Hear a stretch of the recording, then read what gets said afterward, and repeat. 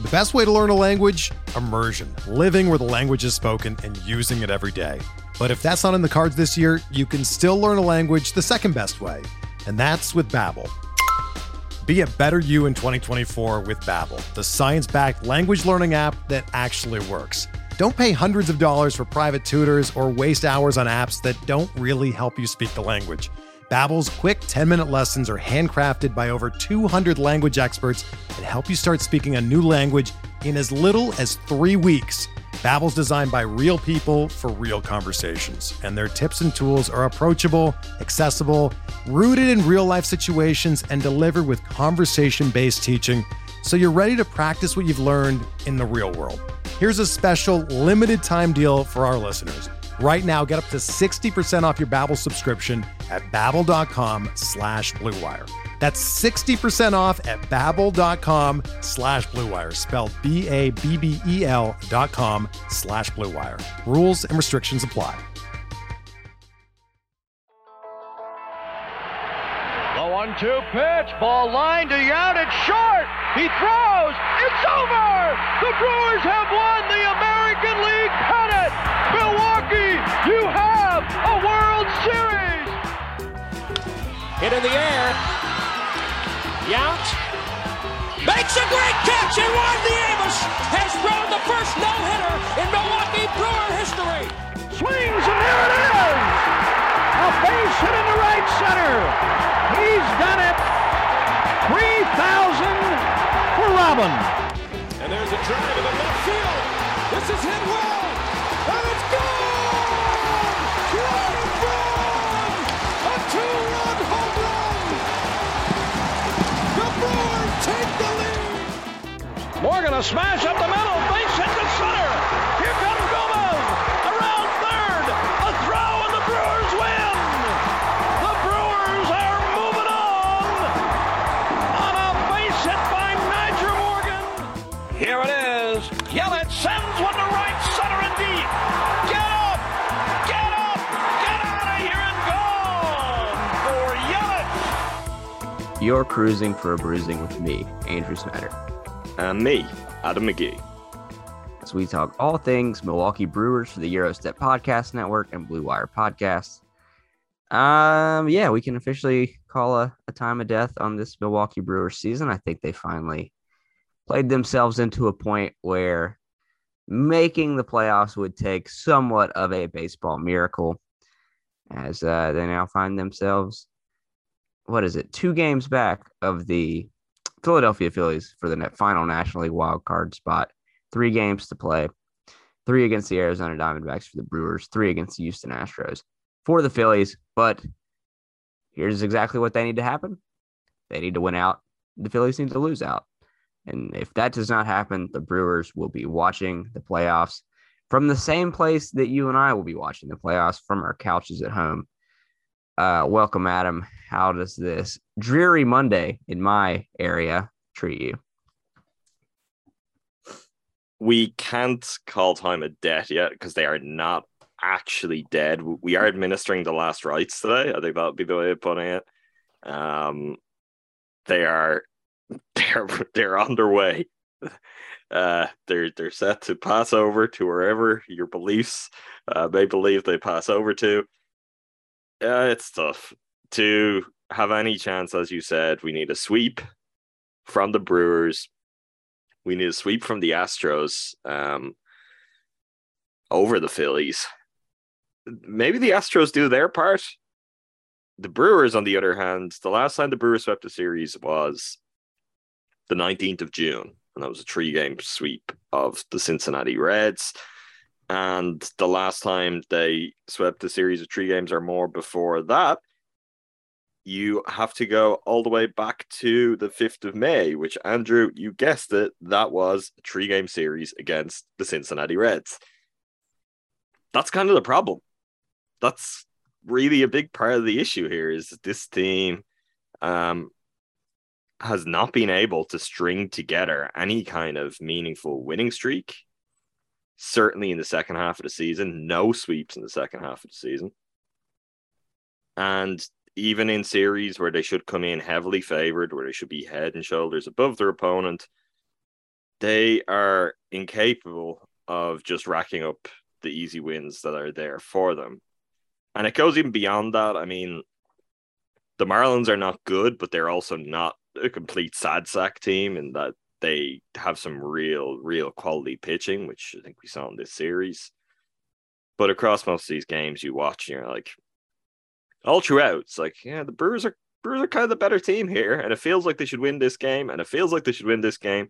They've got more hits, they've got more runners on base, and none of it tends to matter. In fact, of the 3 games that the Brewers lost in this series, the one they won, they did not have the advantage in hits. 2 of the 3 losses they did.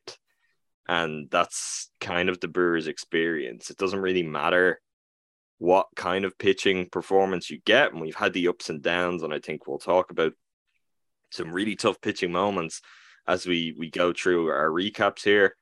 But overall, this is a series that they lose 3-1, where they allow 4 runs, 0 runs, 4 runs, and 4 runs. When your season is on the line, you've got to be able to score more than 4 runs to take care of business. And for the longest time now, the Brewers have not been able to do it. Another thing that you just have to address is a series against Boston leading into August, leading into the trade deadline. You trade Josh Hader. You acquire 2 relievers, actual relievers, 1 reliever in theory, and you now have a bullpen that can't stop blowing games. And you've had one of the worst bullpens in baseball since that moment. Obviously, Josh Hader, just after that trade, had some moments where he looked like a disaster, but he seems to have righted the ship.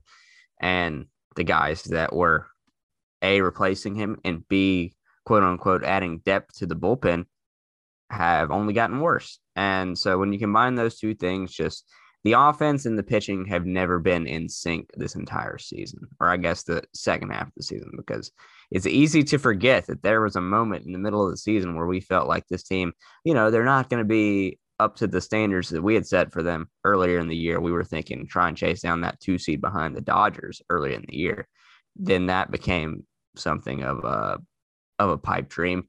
But then the division seemed like, okay, they still have the inside track. They can still do this. But the thin margins resulting from an offense that's never going to blow you away, injuries to the starting rotation, guys not performing up to their capabilities, and then just the bullpen turning into a disaster post trade deadline are just all things they were never able to overcome. And we'll get more into that and whatever a post-mortem looks like towards the end of the season. Should we just on that point, should I have Kurt Hogue of the Journal Sentinel had a couple of tweets on it. I have them up in front of me. Should we read them out? Because they give the data even to back up what we're saying. And I think what everyone had already felt like they were seeing with their eyes. Yeah, go ahead. So this is from, again, Kurt Hogue of the Milwaukee Journal Sentinel. Since July 1st, only 5 teams in baseball have a worse win percentage added from their bullpen than the Brewers. No team has a worse negative WPA total than Milwaukee. The amount of blow leads has been an abject disaster. To get into some of the details, Hader has had his struggles, no doubt, since being traded to the Padres, but in-game context, they haven't been as detrimental as some of the late-inning relievers from Milwaukee. Since the trade deadline, Hader, minus 0.3 WPA, Bush, minus 0.73 WPA, and Rogers, minus 0.88 WPA.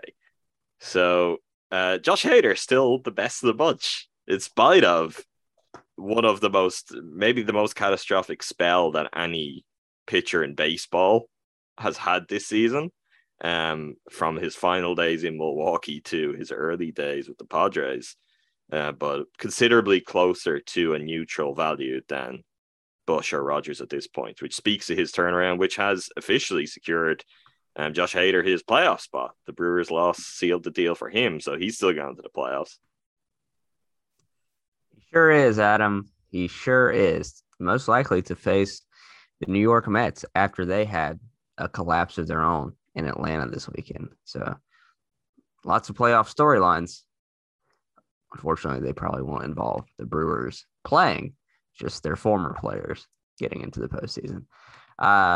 Game 1 of this series was on Thursday night, a 4-game series. Eric Lauer took the mound against Braxton Garrett.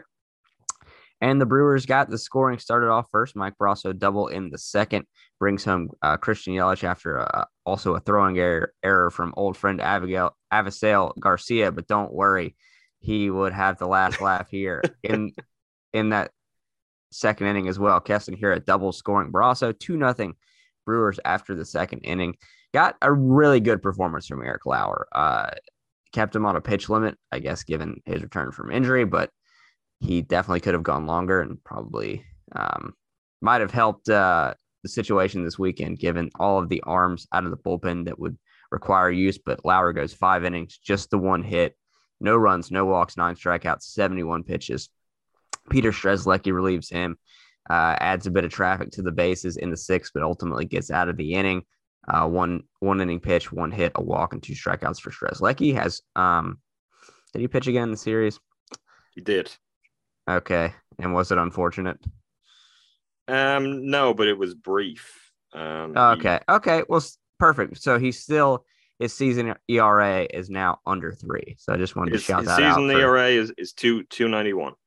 Perfect. So he has continued that trend on putting up great numbers. So good to see going into next season. And then the moment of the game, Adam, Freddie Peralta, who would also be slated to start a game in the series, comes out of the bullpen, throws a scoreless inning, and then gets into trouble in the 8th inning, trying to work, the 8th inning, trying to work a second full inning, ends up loading the bases, and then Avisail Garcia hits a grand slam to center field off of Freddie to effectively in the game, as the Brewers would not get any more runs in their next 2 trips to the plate. Makes it 4-2. Justin Topa pitches 1 1/3 scoreless after that. But obviously, Craig trying to be flexible with the bullpen, using Freddie in a spot there because there's a little bit of a lack of trust from some of the names we mentioned earlier. The trade deadline moves that did not pan out. Maybe sticks with Freddie a little too long. Definitely sticks with Freddie a little too long. Once he started to allow base runners and things get precarious there, maybe you make a move.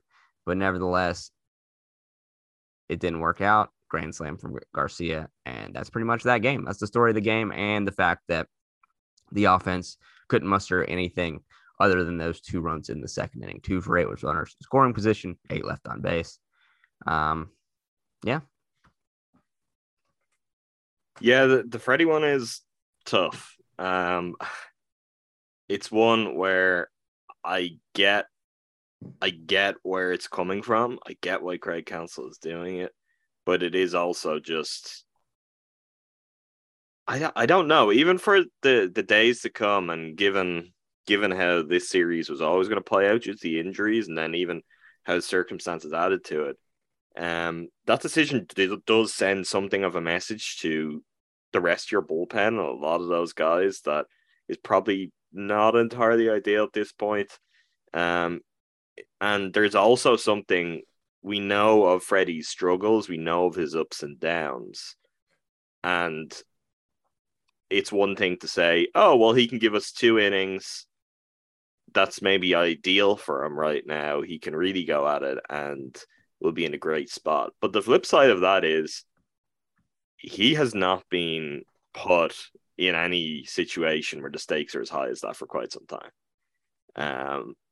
Honestly, maybe all season. I can't think of a game where Freddie went really deep and the Brewers were in a really close one, and certainly it wasn't at this point in the season where everything was essentially must win. So there is one thing of, all of the issues he had with his velocity down, with the kind of the struggles they've had in getting his recovery from injury right, and some of just the niggling kind of fatigue he's been suffering from, that there's kind of a balance there between is it the right call to put him out there for 2 innings? It's only 2 innings. Maybe that's the right way to go about this for him.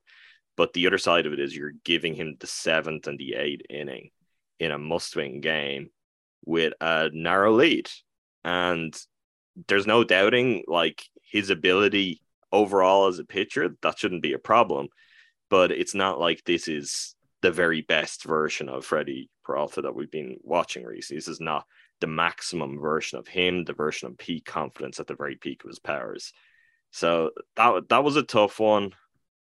It's one where obviously if it works out, we're all hailing that move because it is so drastic compared to anything else we've seen. But then when it doesn't, you are left in a spot where you've got to think, if it was a really healthy guy, if it was your fifth starter who may otherwise be going in a different spot and they're healthy, and you say this is the place, maybe. But Freddie, things just haven't been, I don't know, certain enough, secure enough for a variety of reasons lately that putting him in that spot seems like a really tough one.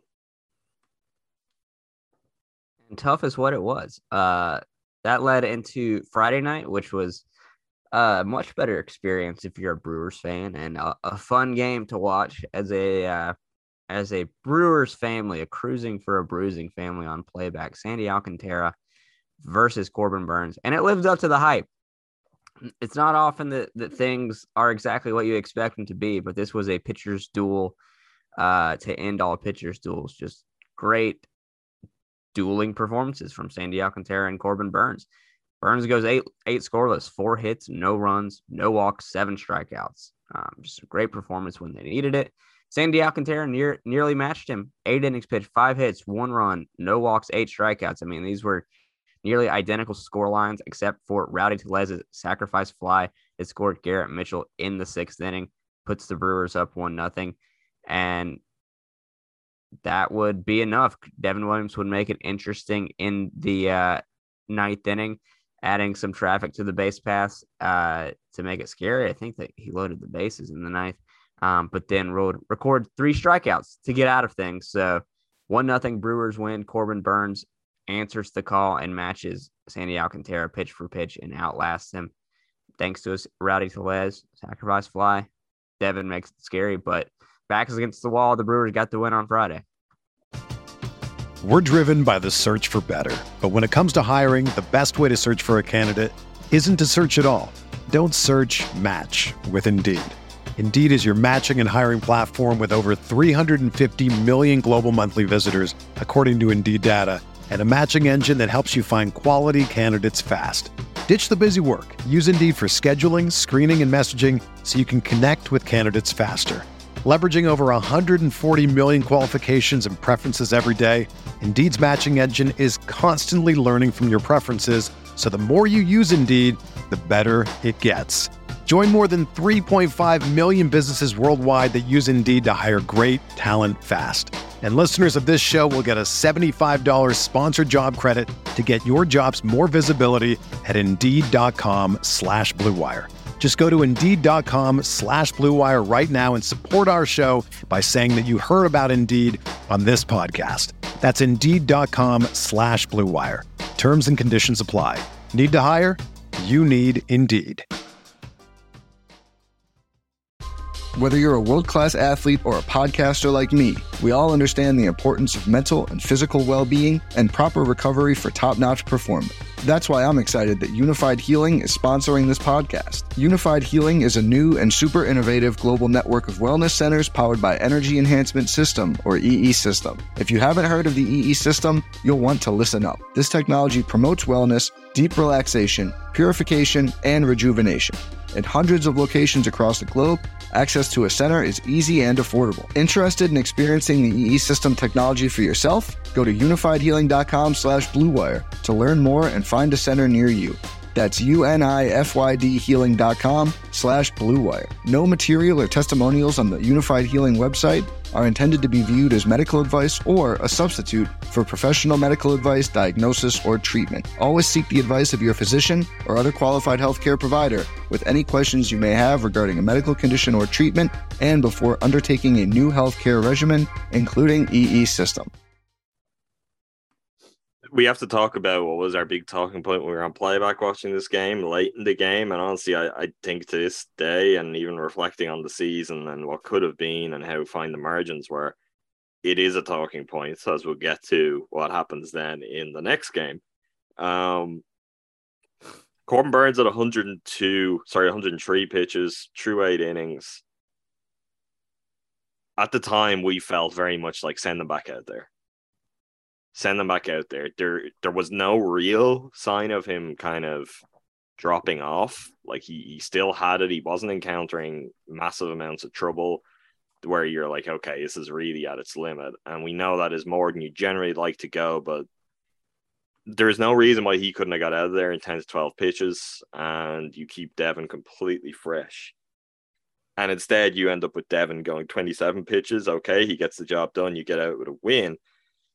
But then you find yourself in a spot where the next night you're deciding to put him out there again. Let's not forget, Devin recently had, was that the final game against the Cardinals? Maybe not, because that was Woody. But he also had a game very recently where he had to go the guts of 2 innings. Like, he's been pitching a lot lately. And that was a spot, particularly with bullpen days coming, knowing the troubles you have, where I think you could have looked at Corbin, and even you can take it as it comes. I mean, I think you could trust him to get another out or two, and then you've different options on the table as it is. But going to Devon there, it worked out. They got that win, but I don't know, does it ultimately backfire? Or is it unfair of me to draw anything to what happens in the following game when Devin comes in?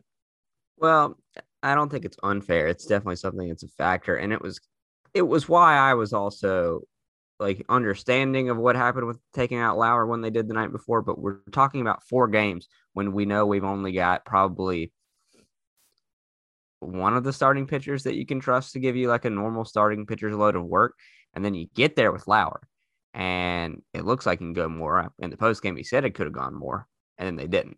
And then you end up having to use all those pitchers. You lose that game. And a similar thing with Corbin, if he can go out and get you one more inning and buy a day for Devin, buy a day for the whole bullpen. That would have been every one of the bullpens rested, come into the next 2 days knowing you have to probably throw 2 full bullpen days, and you come out ready to go. And it's just, I mean, I'm not going to be old man yells at cloud right now, but it is just one of the things in modern baseball. Guys don't go as deep into games. And for the most part, that's good because we're thinking about the health of pitchers' arms and not extending them too far.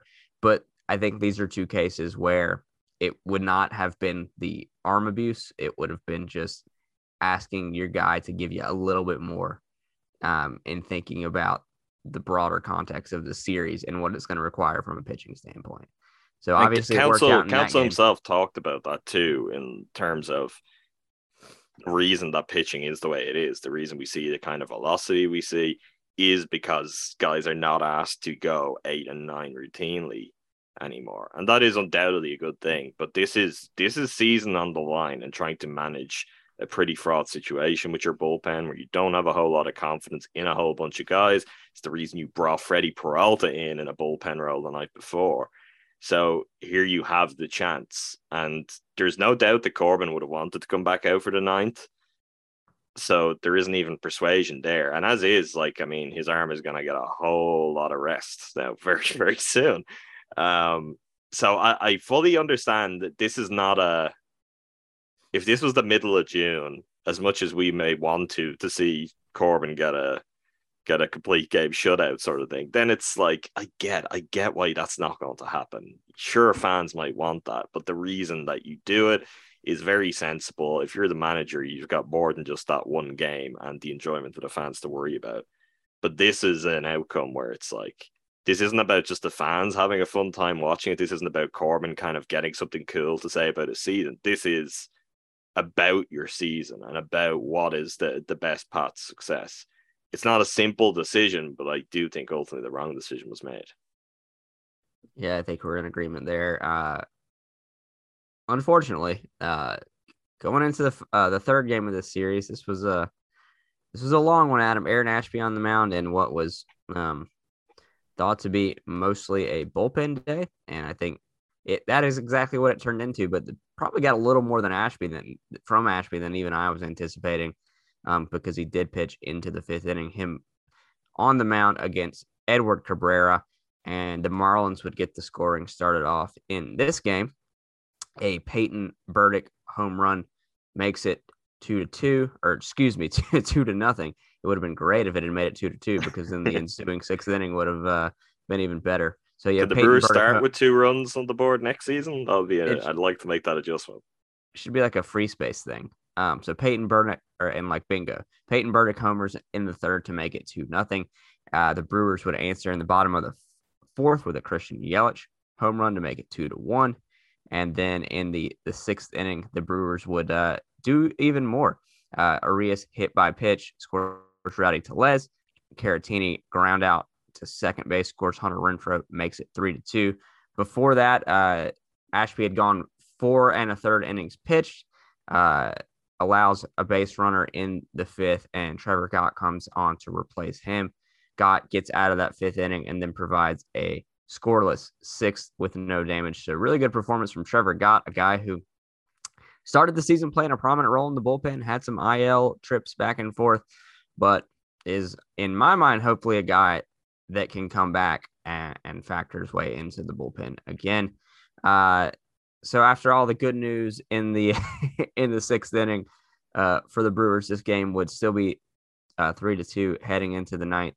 And I guess Devin Williams would start the inning, and it would not go well. Only recorded 1 out, 1 hit, 2 walks, a strikeout. A Dela Cruz single makes it 4-3 after scoring John Birdie.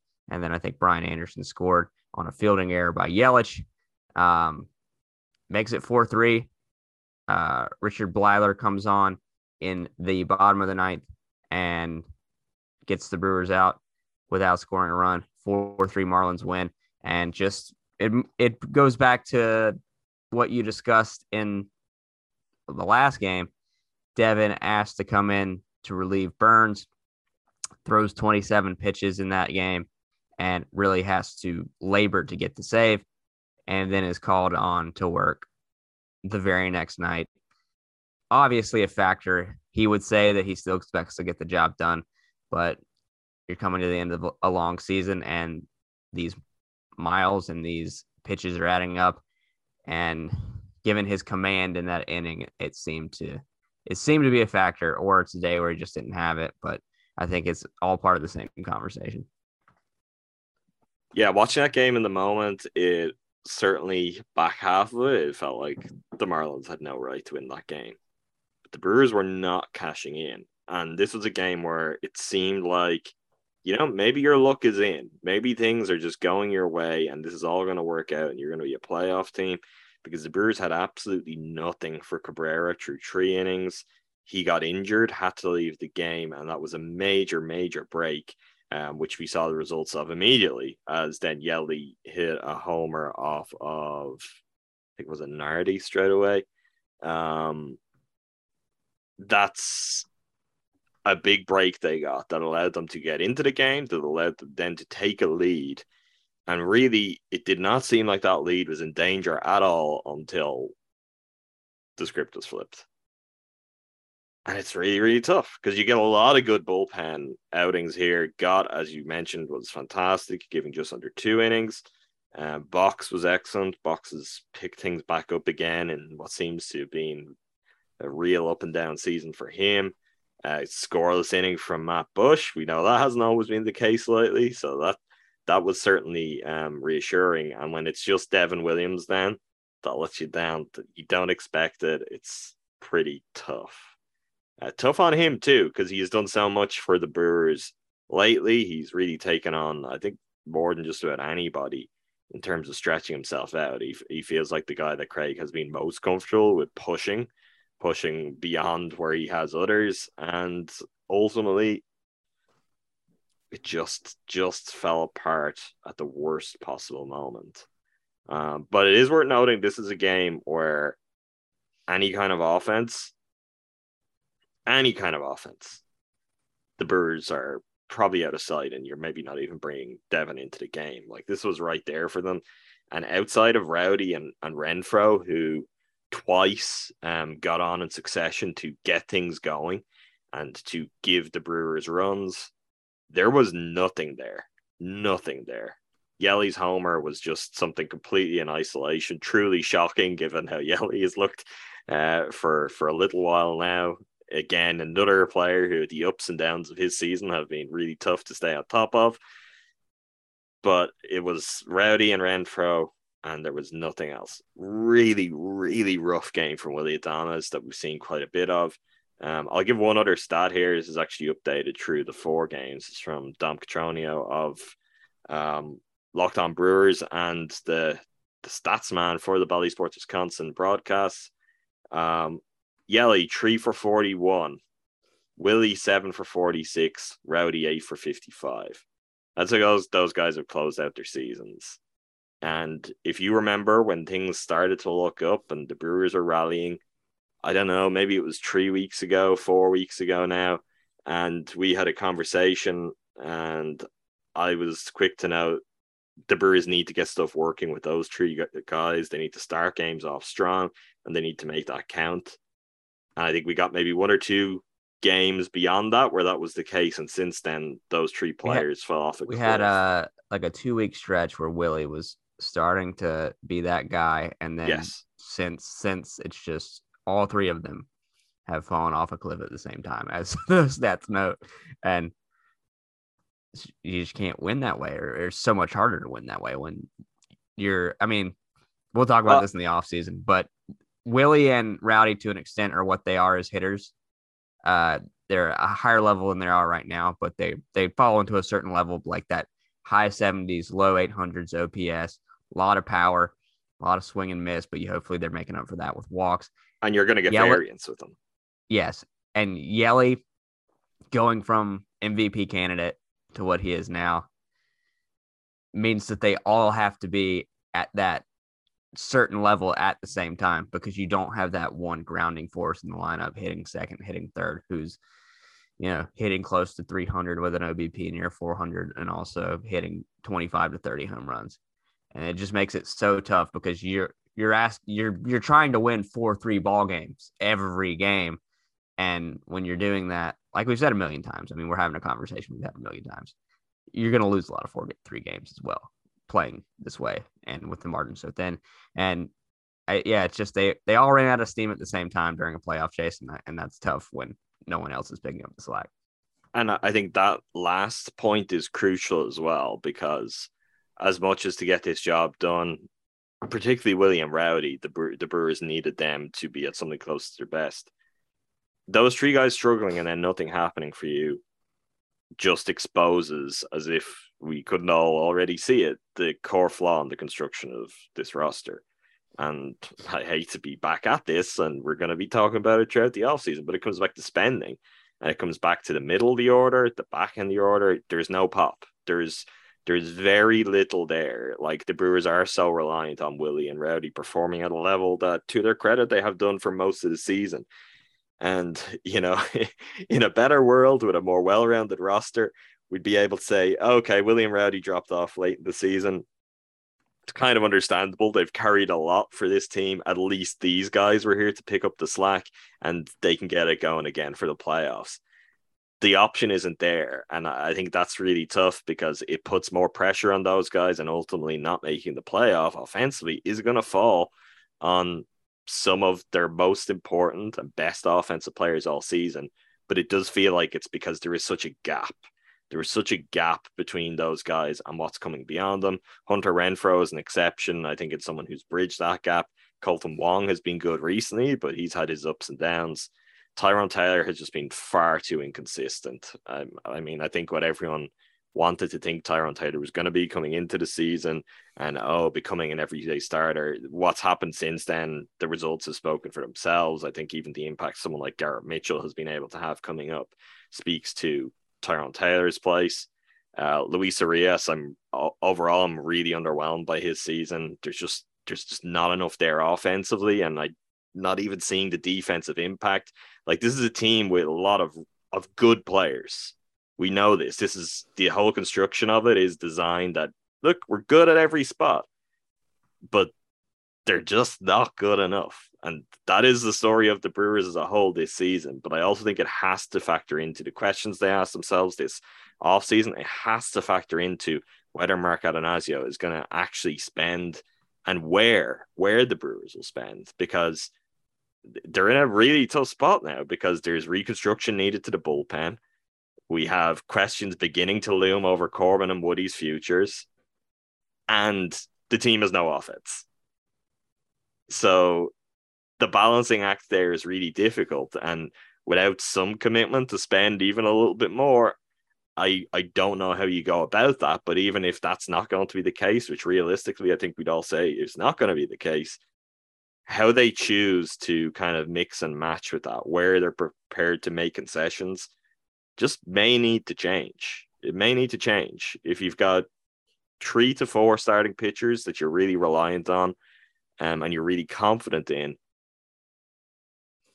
maybe some more weight has to be put on the offense and the bullpen, because honestly, the best bullpen in the world would have still had a really tough time this season for the Brewers, because the runs are just not there. Run support is lacking, and ultimately you win games by scoring more runs than the other team. Yep. Funnily enough, I think yesterday I saw a stat. I can't remember the writer, but they write for Brew Crew Ball and SB Nation, and that this has been by WRC Plus the best offense of the Stearns era. And that just goes to show that it's not good enough to overcome the pitching failures that occurred. So you need to build a better offense. You don't need to build a league average offense. You need to build a good offense. And league average just isn't cutting it anymore, because I think you've gotten by for a few seasons on, we've got elite pitching. And what if your pitching is just okay in certain spots? Then, like you said, you need to outscore teams, not just prevent them into a victory. And this team just hasn't been good enough to do that. The Phillies are an interesting counterpoint, because there is almost an element of things being flipped in terms of they have the offensive options where their pitching depth isn't necessarily what the Brewers have. And I think ultimately they're going to win out, just because in spite of all of the inconsistencies they have and how vulnerable they've looked in the past couple of weeks, they are capable of kind of getting the bats hot and really getting something going. You look at the other teams the Brewers have been competing with, there's no comparison between what the Padres have offensively. There's no comparison between what the Cardinals have offensively. That's every time we face the Cardinals, we've probably done 4 or 5 Cardinals playbacks. And just the difference when you get to 6 or 7 in the order for the Cardinals, and there's still real reason to fear what's happening. You can go through 6 guys and the threat is real for the Cardinals, where if you're facing the Brewers, get through the first 3 guys quickly, get through 4 where Renfro's gone as well, and it's like, oh, you're probably going to see your way through the order without giving up a run. It's not good enough. It's not good enough to be a playoff team. The margins are far too small. It's good enough to be a very good team that, will just miss the playoffs and will consistently be in the mix, and maybe you won't have an empty stadium, which could well be the goal here. But as we see it in the past week or so, and I think as we've seen maybe second half of the season, post the Hader trade, fan sentiment does seem to be turning very, very slowly, very gradually. But there feels like there's a shift from where at the start of the season, I think you and I were in a place where we felt like, why is everyone so loyal to all this? What have we missed? And we were very much getting that kind of feedback. The worm in the apple, Andrew, has turned since. Like there's a very gradual shift in that. And I do think that is something that's interesting. And also that might be the only thing that gets the attention of Atanasio, is if attendances start to drop. And realistically for next season, you're looking at attendances dropping because this team is probably going to be worse unless you really get creative and also you spend some more money.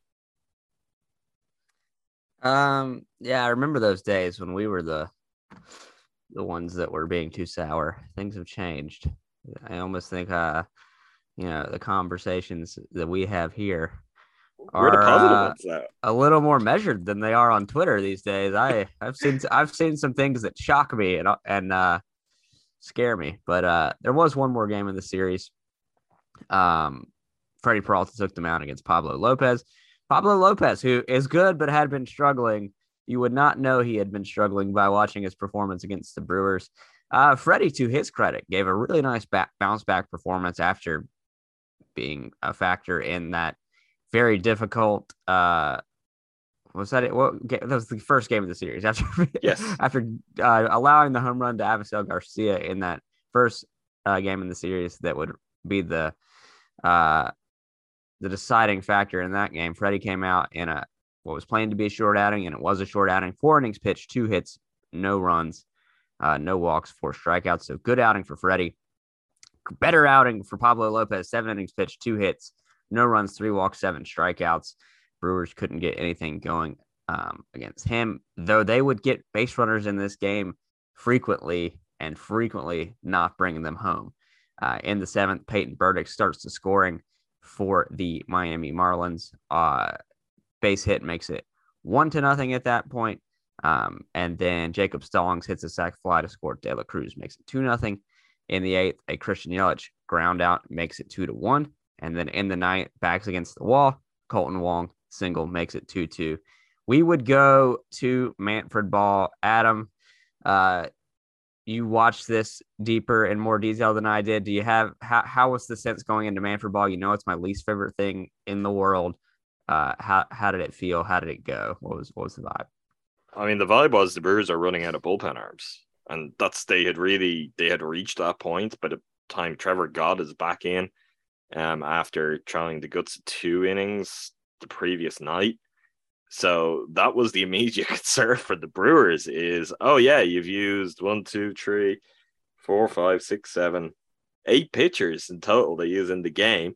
After doing very similar the night before, I think it was 6 or 7 the night before that.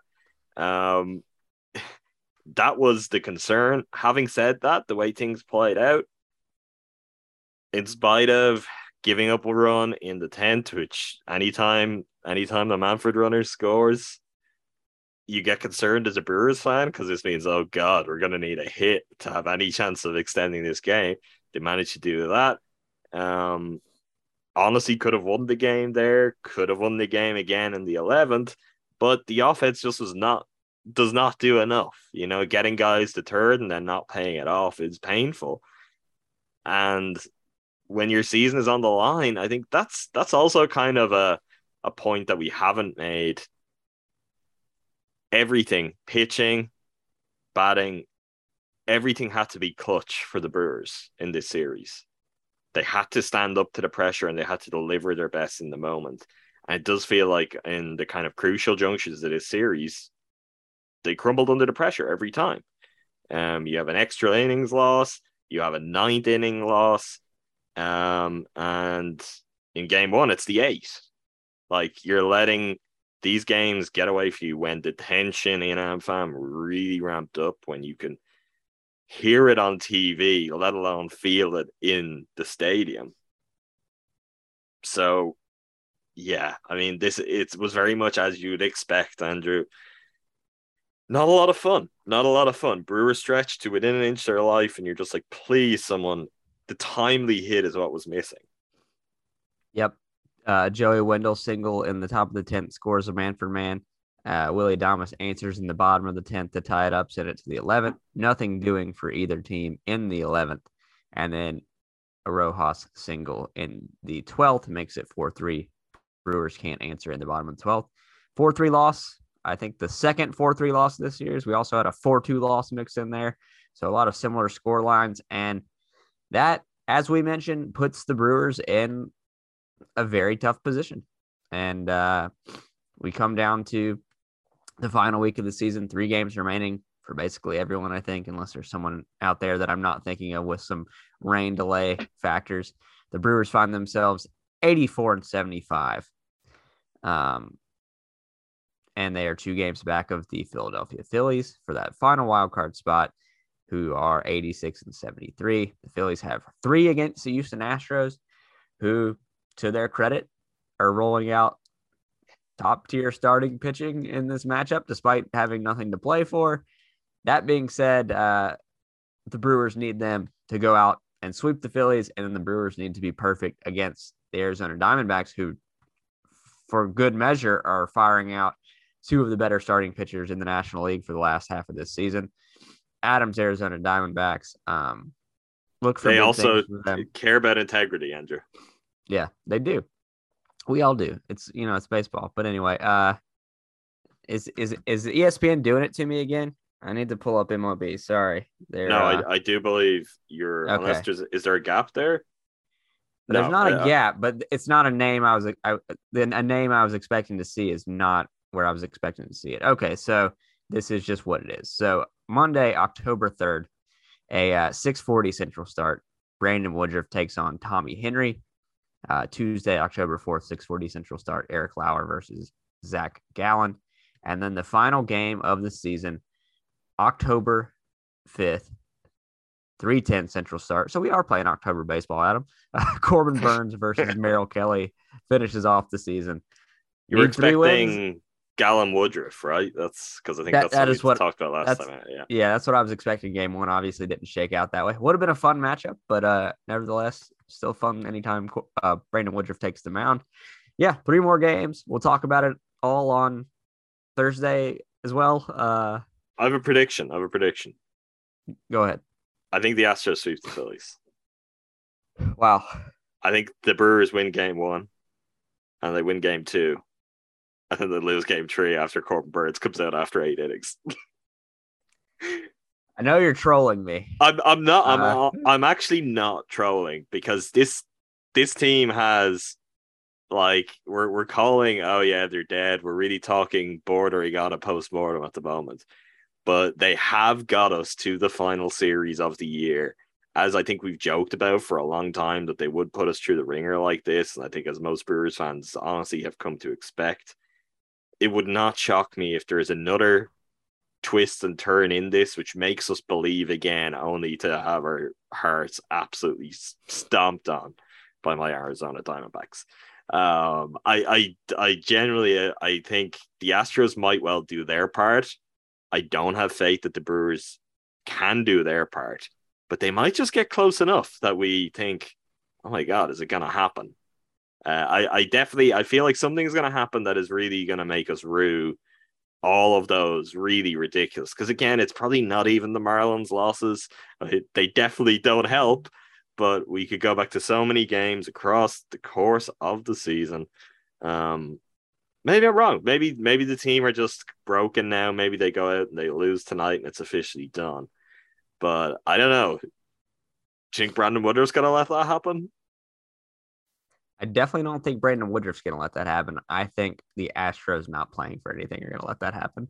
I don't know. The Phillies, let's remember that the Phillies playing for everything have not been good. They have generally been losing to teams that are playing for nothing. And doing so when the players of those teams have not been good. The Astros at least flip that equation in a different way, which, yeah, they may be playing for nothing, but they're also just good. So the outcome there is maybe skewed in a different way compared to where it was with, say, the Nationals, who still managed to hang up double-digit runs on the Phillies in a game. So I think there's 3 meaningless wins. It's just that's where I draw the line. If you tell me they're going to win the series, I would have said, yeah, I believe that. But just 3 times being like, all right, let's wake up this morning and play these games that matter not at all to us whatsoever. And your mind's not going to be on, let me not get hurt. Let me just, I just feel like. So which sweep do you think is less likely? I think the Astros sweeping the. Is less likely than the Brewers sweeping the Diamondbacks. Yeah, I think the Brewers could sweep this. They haven't done it since June. Yeah, it's fine. They haven't swept anyone other than the Reds and the Pirates this season. And I think they're going to sweep the Diamondbacks, and the Phillies are going to lose 2 out of 3, and it's coming down to the last day when the Phillies get the win. That's what I think is going to happen. Oh, okay. But all right, so we are somewhat aligned in that. Yeah, we're both expecting final day heartache. Okay, we're flipping the last outcome is what we're doing because we just like to torture ourselves in different ways. I forgot to do the Master Brewer leaderboard. I'll do that very quickly. I have a name we didn't discuss, but looking at the numbers, he's on par with some of the other guys we added. Eric Lauer. Is that name? Is it? No, it's Matt Bush. 2 1/3 inning pitch, all clean. Yeah, okay. It was the Cardinals series. Yeah, it was a card. Fresh in my mind. Yeah, okay. Exactly. I wanted to punish him for that, but that wasn't it's actually in this series. It's very understandable because I've followed similar thought tracks, but more aggressively on offline conversations before. Eric Lauer, 5 innings pitch, no walks, 1 hit, no runs, 9 strikeouts. Corbin Burns, 8 innings pitch, 4 hits, no runs, 7 strikeouts. 2 beers for Corbin Burns for going 8 innings and could have gone 9. Trevor Gott, 2 2/3 innings pitch, only allowed a Manfred man to score. Matt Bush, 2 1/3 innings pitch, scoreless with a strikeout. Brent Suter, similarly, 2 innings pitch, only allowed a Manfred man to score, no other runs. And Brad Boxberger, 2 clean innings. Leaderboard through 159 baseball games. Rowdy Tellez with 23, Corbin Burns with 20, Christian Yelich with 19, Willie Adames 17, Brandon Woodruff 15, Andrew McCutchen 13, Devin Williams, Colton Wong, Hunter Renfroe with 11, Eric Lauer, Luis Arias, Tyrone Taylor, Jace Peterson with 10, Hobie Milner, Keston Hiura, Josh Hader with 7, Freddie Peralta with 6, Brad Boxberger, Victor Caratini, Peter Strzelecki, Aaron Ashby with 5, Matt Bush, Jason Alexander, Trevor Gott, Brent Suter with 4, Garrett Mitchell, Adrian Hauser, Taylor Rogers, Jonathan Davis with 3, Luis Perdomo, and Omar Narvaez have 2, Mike Brasso, Jake Cousins, Yandel Gustave, Luke Barker with 1. We've done the look ahead, but Adam, I want to touch on one more thing before we head out of here and more sadness. For these. More sadness. The Nashville Sounds were playing in the International League Championship game with the opportunity to go to the AAA National Championship game. A very cool event that they've come up with. The IL West winner plays the IL East winner, and then the winner of that plays I think it's still called the Pacific Coast League. I don't know. I actually didn't look into that. Like I said, I was going to, because I'm so it's my International League bias from being a lifelong native of Durham, North Carolina. The Nashville Sounds took on the Durham Bulls in Vegas, and it did not go well. A 13-0 loss for the Sounds. The Bulls would go on to win the final the next day as well. So that was tough. Happening? You're gonna get to go to parade? I think it's just like if I go drive to get takeout near the ballpark, I'll fly a Bulls flag. Sal Frelick went 1 for 4. Estee Ruiz went 1 for 4. Terang went 2 for 3. Weimer 2 for 4, and yet no runs scored. So they're gonna fit right in. 0 for 9 with runners in scoring position. But all the names we know got on base and had pretty decent games. They just it wasn't enough. If that's not the story of Brewers baseball this season, I don't know what is. Nobody could drive them in. Ethan Small, 2/3 of innings pitched, 3 hits, 4 runs. All of them earned a walk, no strikeouts. So tough outing for Ethan Small in the middle of that game. The game was long lost when he came in, so wasn't really pitching for anything that mattered. But yeah. The Durham Bulls they're a AAA dynasty. If I'll send you the tweet showing their list of accomplishments over the last decade. They're just they're the Manchester City now of minor league baseball. But anyway, the Sounds are done for the year. But a lot of these guys we will be talking about in the offseason, because a lot of these guys are going to factor into the 2023 Brewers. I think there's going to be a youth movement next year. But we've got however many months to talk about that, Adam.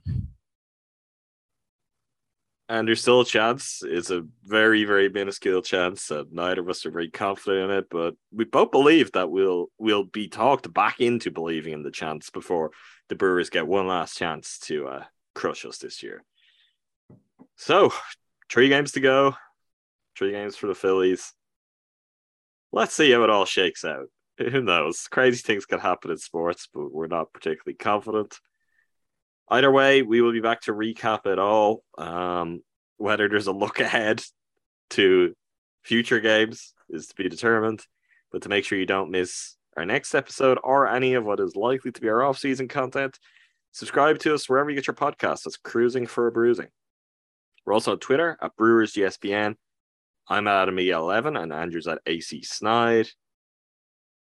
You should also, at this point in the season, if you've been really kind of understandably weighting your attention towards September and into October baseball, it's time for other sports, rapidly approaching. Packers got another unconvincing win last night, but listen, a win is a win. Even if it comes in the NFL's version of Manfred Ball. And they're in good shape. Still a lot that needs to fall into place, but the record is in a good spot. A couple of opportunities coming up to continue to work things out and maybe to get the offense firing in the way it hasn't been so far. To stay on top of all things Green Bay Packers, go subscribe to Talk of the Tundra, GSPN's Packers podcast, hosted by our good friend Numak. You'll regularly hear Jordan Tresky on there, Ty Windish on there. Myself and Andrew, it seems like, are about to become more available too. So maybe you'll hear some more of us on there. The Milwaukee Bucks, they got their first preseason game under their belt on Saturday night. They are jetting off around the globe for some morally and ethically questionable events this week, and they will continue their preparations to come back and try and win another NBA championship. So to stay on top of all of that and to hear all analysis of that throughout the season, go subscribe to our main feed, the Eurostep Podcast Network. So you'll hear Tyne Rowan on the Eurostep, and myself and Jordan Tresky on Win in 6.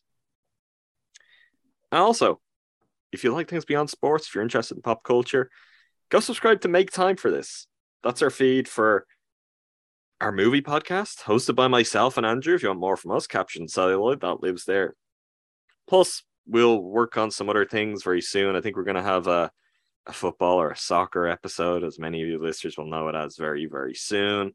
Last time out, we talked about legendary French filmmaker Jean-Luc Godard. Next up, this week, we're going to talk about the David Bowie documentary, Moon Age Daydream, and our favorite David Bowie songs. So, look, we've got, honestly, all bases covered here at GSPN. Something for everyone, a wide variety of hobbies and interests that are still mostly centered around sports. But yeah, plenty for you to listen to, whether that is in between breaks as you prepare for a miraculous Brewers recovery that gets into the postseason, or if it is for the long Brewers offseason. So for information on all of that stuff, go to gspn.info. It's all there. Until next time, thanks again to all of you for listening. Thank you, Andrew. Thanks, Adam.